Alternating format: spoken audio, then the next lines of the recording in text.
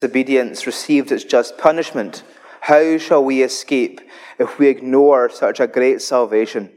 This salvation, which was first announced by the Lord, was confirmed to us by those who heard him.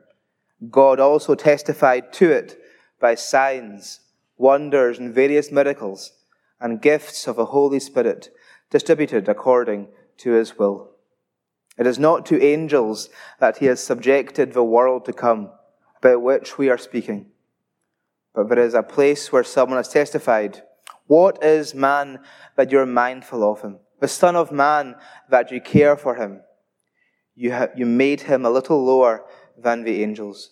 You crowned him with glory and honor, and put everything under his feet. In putting everything under him, God left nothing that is not subject to him. Yet at present, we do not see everything subject to him, but we see Jesus, who was made a little lower than the angels, now crowned with glory and honor, because he suffered death, so that by the grace of God he might taste death for everyone. In bringing many sons to glory, it was fitting that God, for whom and through whom everything exists, should make the offer of their salvation perfect through suffering. Both the one who makes men holy and those who are made holy are of the same family. So Jesus is not ashamed to call them brothers. He says, "I will declare your name to my brothers. In the presence of the congregation, I will sing your praises." And again, "I will put my trust in him." And again he says, "Here am I and the children God has given me." Since the children have flesh and blood, he too shared in their humanity, so that by his death he might destroy him who holds the power of death, that is, the devil, and free those who all their lives were held in slavery by their fear of death. For surely it is not angels he helps, but Abraham's descendants.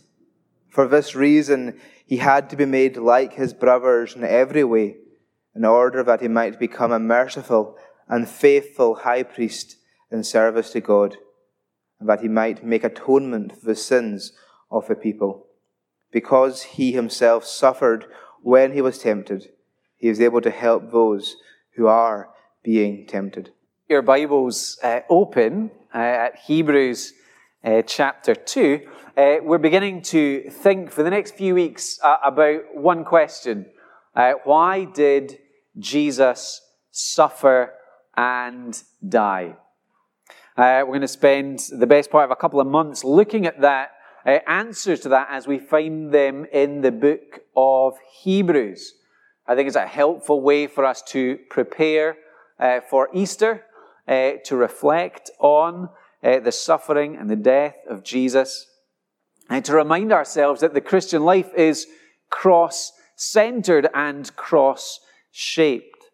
So my prayer is that as we think together in different ways of what Jesus has done for us, it will increase our joy, it will increase our worship and thankfulness, and ultimately it will change us to be more Christ-like.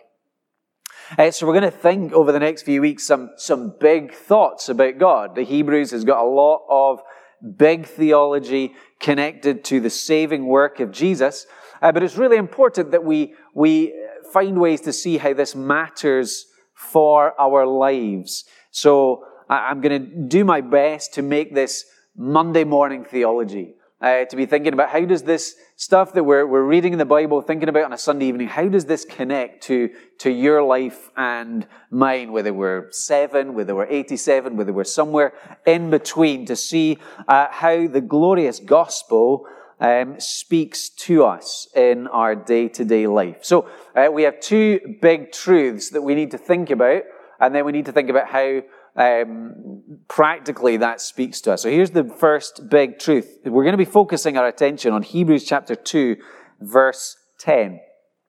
Here's the first thing. Jesus suffered and died to bring many sons to glory. See that there? Verse 10, in bringing many sons to glory, it was fitting that God, and so on. So we're thinking about the coming of Jesus and the work of Jesus. Tolkien, J.R. Tolkien, in a letter to his son, wrote about this section of Hebrews as describing the happy corner in the human story. That there is this dramatic change that happens in the story of men and women and boys and girls, and it connects to Jesus, and it connects to Psalm 8, as that connects to Jesus. So let's look together at verses 5 to 8, where the author of Hebrews is quoting from Psalm 8. We didn't sing it, perhaps we should have sung it on reflection, but Psalm 8 presents the human ideal. It reminds us that God has made mankind, and we've been made with dignity. It speaks of us being crowned with glory, made to rule and reign for God under God's rule. So that's the idea. We see it in Genesis, we see it in Psalm 8. But here's the tension. As we think about our lives, as we look around the world scene, is that our reality? Is that our experience as people in the world today? We recognize, I'm sure, along with verse 7, that we are made low, because often we feel low and weak. But do we see this idea of being crowned with glory and honor? Do we see humanity ruling in this peaceful environment? We're more likely, I think, to see chaos rather than control. When we reflect on ourselves as people, along with, I remember this quote from Discipleship Explored, I think it was, talking about people as both the glory of the universe, made to do wonderful things in the image of God, but we're also the garbage of the universe because we do so much to harm one another and to harm our world. We're supposed to reflect God's love, but we don't do it well. So since Adam's sin, since the fall of humanity, this is not the story that we live in, where we're crowned with glory and honor and we're ruling and reigning and everything is as it is to be. But there is good news in verse 9. End of verse 8. At present, we don't see everything subject to him. That's to people. But what do we see? We see Jesus. And here's what the author of Hebrews is saying. Jesus is what Adam was made to be. Jesus is the ideal. Jesus was made low, left the glory of heaven to become fully human in the incarnation. And now Jesus is crowned with glory and honor. Jesus, after the resurrection, returned to the glory of heaven. Because it says, because he suffered death. So he went through, he came low to come into our world. He went low to suffer and die for us. And because of that, he's been raised to a place of glory. And why did God do that? He did it because of his grace. See that at the end of verse 9? So that by the grace of God, he might taste death for everyone. Jesus has done something for the world as an act of grace. He has suffered and died for us before returning to glory. And what the author of Hebrews is saying to us is that journey of Jesus from suffering and death to glory, that's the same journey for his people. By faith, where Jesus goes, we follow. Jesus is now crowned with glory and honor. One day, that will be true of his people also. So Jesus fulfills what Psalm 8 was talking about. Now, why is that a big deal? Why does that matter for us? It talks about Jesus being crowned with glory and honor. And it's significant to think about that for a moment. Jesus always enjoyed eternal glory, Father, Son, and Spirit, enjoying glory in heaven. But there's something unique when Jesus returns to heaven, having suffered and died. Now he's receiving glory as a man. Now, as one of the old professors of the Free Church College used to say, the dust of the earth sits on the throne of the universe. Jesus is crowned, and in him we will share in his glory. That's the good news of Jesus fulfilling Psalm 8. The early church used to speak of it in this way. The Son of God became a man, so that people might become the sons of God. Remember, Jesus is the head of the church. We're the body, so where he goes, we go. So we have, in the story of the Bible, we have the sin of Adam that brought the human race under God's curse. But we also have the story of the gospel. And we see Jesus going low, and we see Jesus going under God's curse for us. But we see him going beyond the curse, a victory beyond death, now ruling in total victory and glory. And united to him, that's our destiny too. So Jesus suffered and died to bring many sons to glory. There's our first big truth. It's huge, isn't it? It has eternal consequence for us. The second big truth in verse 10 is that Jesus suffered and died as the pioneer of our salvation, or the author of our salvation. Look at verse 10 with me again. In bringing many sons to glory, it was fitting that God, for whom and through whom everything exists, should make the author of their salvation perfect through suffering. So some versions of the Bible translate that the author of their salvation, sometimes the captain of their salvation, sometimes the pioneer. Let's think about Jesus as author of salvation. Let's think about authors, people who write books. There would be, for example, no Harry Potter without his author, J.K. Rowling. That's hard to imagine. In Edinburgh, Harry Potter is everywhere. But without J.K. Rowling, there would be no Harry Potter. And likewise, there would be no salvation without Jesus. There would be no story of good news without Jesus, the author of our salvation. He is the chief worker, not us. We get to be part of that story, but only because of God's grace in sending Jesus to suffer and die as the author of salvation. Some translations describe him as the pioneer of salvation. I like that image. You know, the pioneers. Perhaps we can imagine a family, and they're getting ready for one reason or another to move to the new country. And so the dad goes ahead, crosses over the ocean, arrives in the new country, finds the land is swampy, and there's wild animals, and there's this, and he prepares the ground. He deals with the danger. He makes it safe, going ahead of his family, and when all is ready, he says, "Come and join me now. The place is like home." That's what Jesus does for us as our pioneer. He has gone ahead of us. He's gone ahead of us into suffering and temptation and death, and he's moved beyond that. And he's made all of these things safe for us. When we are in him, we are kept by him. That's a great truth. Why does the author of Hebrews, this is significant, why does the author of Hebrews say that Jesus, the author of our salvation, was made perfect through suffering? People have wondered about that. Jesus made perfect, does that imply that he was imperfect at some point? This isn't saying Jesus was disobedient and he had to learn how to be obedient.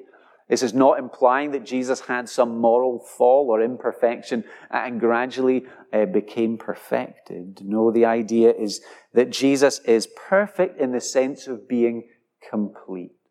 Jesus is the perfect and complete Savior for sinners. We need no other salvation. We need no other Savior. Why? Because Jesus became fully human. Because Jesus came to completely represent us. Because we have in Jesus one who can sympathize with us, having identified with us, having walked in our shoes, both in his life and in his death. And that's why he is a perfect Savior. To truly and fully represent us, he must walk our path. There couldn't be a shortcut from the manger to the cross. Jesus needed to learn obedience at every stage of testing and temptation. He needed to prove himself faithful. We need the active obedience of Jesus in his life to make up for our active disobedience. He needed that perfect obedience. He needed to become one of us, to taste tears and pain and death. Sometimes people have the idea of Jesus as some kind of Superman figure, that he kind of floated above the ground, and that any sort of sense of suffering was imaginary rather than real. That kind of person could not save us. We need a Savior who is truly one of us. And when we read the Gospels, we see that Jesus truly felt pain. Two places to think of. First of all, we can think about the Garden of Gethsemane. There is Jesus anticipating his death on the cross. There is Jesus anticipating the full weight of the Father's anger for sin coming on him. And he cries and he prays with tears and he sweats great drops of blood. Such is his pain in his mind anticipating the cross. And then the cross itself, where Jesus truly shed blood and died as the one who is fully God and fully man. This is not a Superman. This is one who is truly God and truly man. And he came in order to represent us, to go before us, to be the pioneer of our salvation. Perhaps we can think of the story of David and Goliath. So David had been anointed the next king of Israel. But at the time when he fights Goliath, he's still a shepherd boy. And he's sent by his father to come to the soldiers of Israel. And they're all cowering in fear. They're all terrified of this great giant Goliath, the champion of the Philistines. And here's David, the shepherd boy. And he says, I'll fight on behalf of God's glory and honor. I'll fight on behalf of the people of Israel. He fought on behalf of weak, scared Israel. And he won a remarkable victory there as God's king, pointing us forward to the work of Jesus.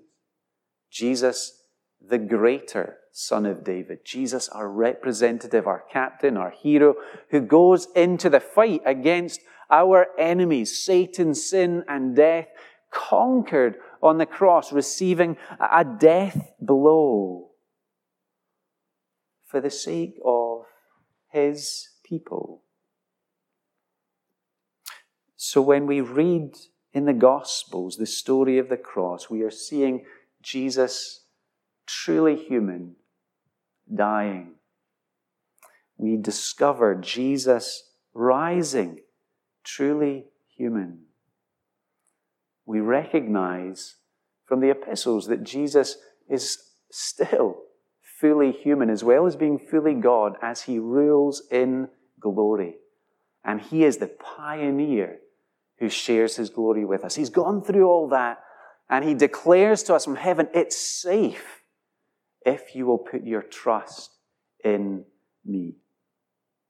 So there's our two big truths. Jesus suffered and died to bring many sons to glory, and he suffered and died as the pioneer of our faith. Now we need to think about why do these big thoughts matter for our Monday morning, for our Wednesday afternoon, for our day-to-day routine. Three things to think about together. First of all, in Jesus, Hebrews is telling us we are adopted as sons and daughters of God. We discover in verse 9 that the suffering and death of Jesus is God's grace to us. Here is a reminder that God freely chooses to love his church. That Jesus in love tastes death and God's curse and experiences hell on the cross for us. And Jesus defeats there the powers of evil so that we are free to become children of God. So that we are free to receive that invitation into the family of God. In verse 11, a great statement. Both the one who makes men holy and those who are made holy are of the same family. We belong in God's family with Jesus when our faith is in Him. Now, at this point, I'm going to do a little album review. Strange segue, perhaps. But at a recent conference that Vicky was at, she picked up this. It's called Theology. It's a family worship CD written by the folks at Sovereign Grace, and it is solid gold. Let me read the chorus from God's Great Family, one of the standout tracks on the CD, to remind us of this great truth that we belong in God's family along with Jesus. Pick up this CD or listen to it online if you get the chance. It says, "No one is good, not even one, but God can make us daughters. God can make us sons. Jesus paid the price when He offered up His life so we could be part of God's great family." That is solid truth right there. That's the truth that through faith in Jesus, we're brought into God's family. When Jesus is our elder brother, our salvation is secure and our identity changes. We're given a whole new identity. I guess politically, everything's up in the air with Brexit. Who knows what our passport is going to look like? But for us as Christians, one of the things that we can think about is that spiritually, our passport is stamped with where we are from, and that says citizen of heaven. Ultimately, that's where we belong. That's our home. What's our family name? It's God's name. Because that's whose family we've been adopted into. And that's so important for our everyday life. When we go to school, when we file a report in the office, when we're planning a shopping list, whatever we are doing all of those things, exciting or mundane, as a child of God. So all of life is now infused with this incredible dignity. Everything that we do matters to our Father. Everything that we do is a chance for us to bring glory to our Father, whether it's doing our sums really well in school, whether it's preparing a family meal, whatever that might be. And all of it also gives us the chance to witness to God our Father, to testify in the way that we conduct ourselves to the good news that we have in Jesus. It reminds us too of our most basic identity, that we are not our job. If we happen to be good at school or happen to be good at sport, that doesn't ultimately define us. Here is something more basic and more fundamental, that in Jesus we are adopted into the family of God. There's a security in that. There is a love in that that never ends for us as the people of God. Another reason why this truth matters for us, one of the ways that the author of Hebrews goes on in verse 11. So we read the first part of verse 11, but look at the next part. So Jesus is not ashamed to call them brothers, or to call them brothers and sisters. When we're in God's family, Jesus is not ashamed of us. Now, you and I, however old or however young we are, we know what it is to feel ashamed. We know what it is to have done something wrong, and we desperately want to hide ourselves and to hide that thing from others. There are things in our lives, things in our past that we have said and done that we would hate to have anyone discover. They cause us shame when we think about them. And there are things that other people perhaps have said and done to us that have brought shame upon us. We know what shame is, and we know how shame feels. I wonder if you've ever thought to yourself, in the heat of the moment perhaps, I can't believe I just said that, or I can't believe I just did that. Perhaps we have found ourselves to be shocked at just how bad we can be sometimes. Maybe especially with the people that we love the most, our family and our close friends. Sometimes we lash out in frustration and we say and we do awful things. We'd love to take them back and we can't, and they cause us shame, and we find that we are surprised perhaps by the sin that lurks within. Do you know there's good news for us in the gospel? Because Jesus was not surprised by those moments that take us by surprise.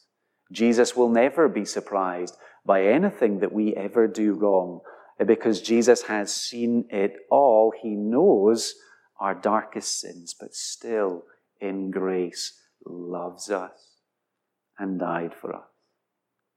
He has never and will never be ashamed to call us family, to call you a brother or a sister when your faith is in Christ. Sometimes the fact that Jesus is remote can make us wonder whether his character has changed. Perhaps he's moved on. He seems distant, perhaps. Thomas Goodwin, one of the Puritans, wrote a book to remind us that the character of Jesus that we find in the Gospels, the person that we meet in the Gospels, is the same person who loves us in heaven. That kindness that he showed to his disciples, that patience that he had with them when they misunderstood, when they messed up, when they ran away in fear, when Peter denied even knowing Jesus, that forgiveness that was extended to them, that compassion that was shown, is the same mercy and love and patience and forgiveness that is for us from Jesus, our Savior, in heaven. He hasn't moved on from his church. He hasn't sort of decided, now that I'm up in heaven and I've got the angels and I've got the saints in glory, that I've got better company, I've got better people to worry about. Not at all. He remains completely committed to keeping and saving his family. And this is extremely good news for us. Let me share for a couple of minutes my early Christian experience, maybe especially with the boys and girls, just so that you don't have to go through the kind of mental wrestling that I went through, perhaps. So I became a Christian when I was about 11. But I remember distinctly those early months of trusting in Jesus every time that I messed up in a significant way. I thought to myself, man, I can't believe it. I sinned again. I can't really be a Christian. There's no way God would have me in his family when I've just done that thing and when I've just said that thing. So I spent months on this cycle of asking Jesus into my heart to forgive me and to be Lord, then messing up and thinking I was awful, thinking that I had to do the whole thing again.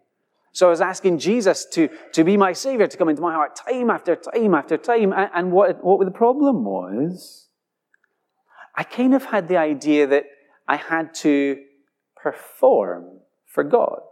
That I didn't think of him as a father so much as I thought about him as a headmaster. And I needed to perform really well, otherwise it was expulsion. I didn't understand this truth, that when we trust in Jesus, we are adopted into his family. We're sons and daughters, we're not servants. And God never kicks his children out of the family home. So yes, you and I, we do mess up. Yes, absolutely, we will fail. We do sin. But Jesus is not ashamed of the people he came to save. And so we confess freely, we confess humbly, and we seek to live for him, but we do that in security and knowing that he holds on to us. He's not ashamed of us. And when we stand before God, on the judgment day. If our faith is in him, he'll not be ashamed of us on that day either. He will stand by us and he will defend us. Our elder brother is for us always. Here's the last thing to mention for Monday morning that we need to understand about Jesus. Jesus leads us as his people to worship and trust God. Verse 12 is a quote from Psalm 22 that the author of Hebrews attributes to Jesus. Jesus says, "I will declare your name to my brothers. In the presence of the congregation, I will sing your praises." So what does Jesus do according to Psalm 22? Jesus leads us to praise God. Jesus leads us to share the same joy in God the Father that he always has. And in fact, the picture there is that Jesus comes among his church. He comes to be in the middle of us, causing us to praise him, to trust him, even in suffering, even in trials. The author of the Hebrews says Jesus prayed Psalm 22. When do we know for certain that Jesus prayed Psalm 22? On the cross. My God, why have you forsaken me? Psalm 22, verse 1.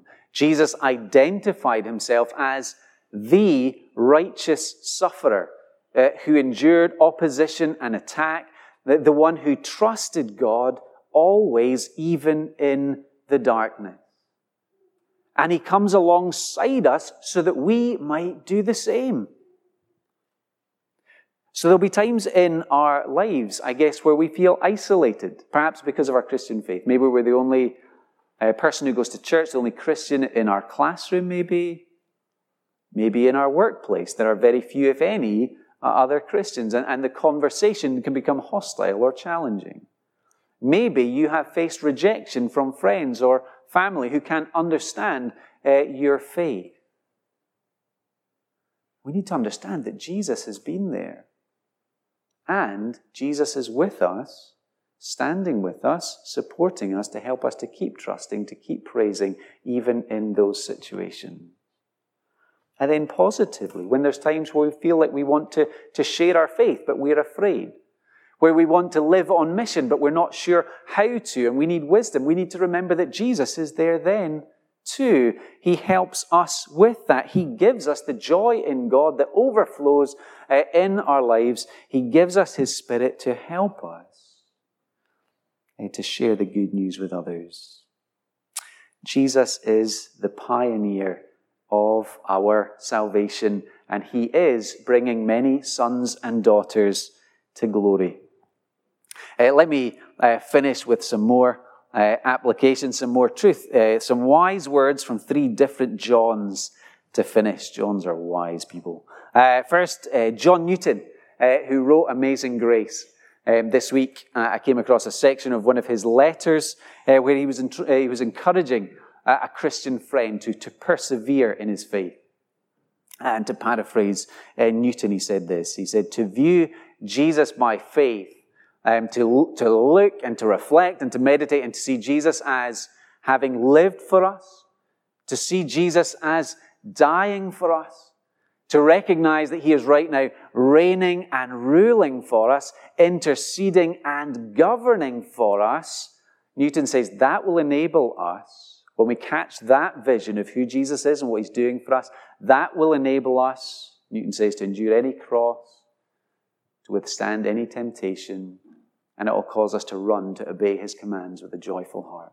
When we see the glory of Jesus, when we see the significance of what he's done for us on the cross, what he continues to do with us and for us in heaven, when we catch that glory, that's when we're able to live the Christian life with joy and with obedience and with hope beyond suffering. So that's John Newton. Then John Owen wrote a really helpful book a long time ago called The Glory of Christ. And in that, again, to paraphrase Owen, he said, when we read the Bible, what should we do? Every time we read the Bible, what should we do? We should look to meet Jesus in his word. Every time we read the Bible, we should be looking to see and discover the good news of Jesus, to see more of his glory. He said that we should think about the glory of Christ often so that it causes us to worship. We should consider the beauty of his life and death for us, to meditate on that reality so that it would melt our hearts, that it would transform our character. He said a wonderful thing. He said, wherever you're reading the Bible, or wherever you're even just walking along the street and a verse from the Bible comes to your head, as soon as you stop and you start reflecting, Owen says, Jesus comes to meet you in his word, to commune, to enjoy friendship with you, to strengthen you in his word. So as we look to see more of the glory of Jesus, look to find it in his word. Make time to read and reflect and enjoy his beauty. And then to finish, words from John, the friend of Jesus. See what kind of love the Father has poured out on us, that we should be called children of God.